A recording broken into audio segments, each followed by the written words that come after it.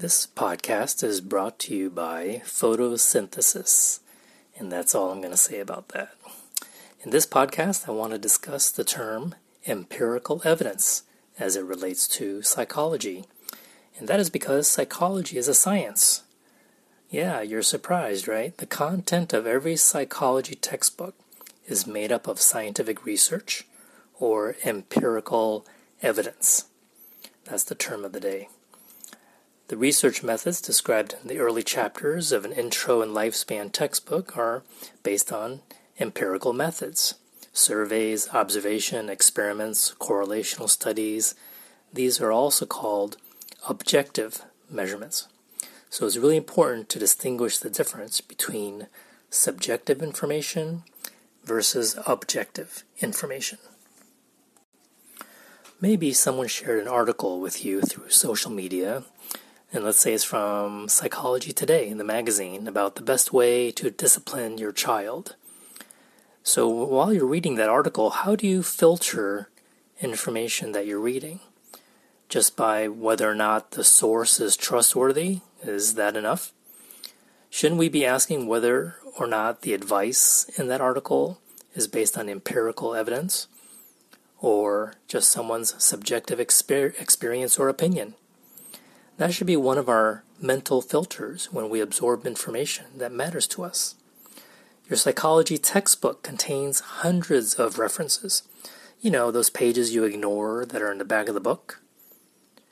And your authors are trying to summarize fields of research into a narrative or a story that makes sense. So you're reading a second-hand summarization of research studies shaped into segments and chapters and modules. So reading a textbook is not actually reading the original first-hand research. It's kind of like listening to a news reporter talking about the latest research about some treatment. And you're not actually hearing it from the original source or the actual researcher, who may need an hour or two to explain what the research results mean. So these graduate degree professionals, master's degrees, PhDs, MDs, they are experts in their field because they've studied or even published some of those original articles. They know that information at a much deeper level than your textbook authors, who likely did not read every single original scientific article referenced in the textbook. So, if you find a particular piece of research in your book interesting, I challenge you to try to locate the original scientific article that's in a scientific journal. Hopefully it's not in a journal behind a paywall online, and the reason for that is because usually scientific journal articles are not publicly available or freely available, but they're designed to be read and used by other researchers who are trying to build upon existing research. So how would you find an article? Locate the short-term reference within the chapter, maybe at the end of a sentence. For example, Williamson 2017. I'm making that up. Then go to the end of the book in the long list of references and look for Williamson. Hopefully there's only one of them. And you'll see a long-form reference.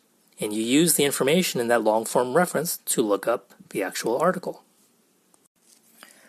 All right, to make a long story short, the psychology course you're taking, the textbook that you're reading, is a long list of empirical research studies summarized by your textbook authors. And the research is based on empirical methods. So it's not a book of opinions, all right? That's a very important distinction. It does not mean that all of the research is 100% true all the time. Newer research might debunk older research, and that's why textbook editions have to be made in terms of making newer editions. Okay, that's it for now. Thanks for listening. This is Dr. C, and I'll talk to you soon.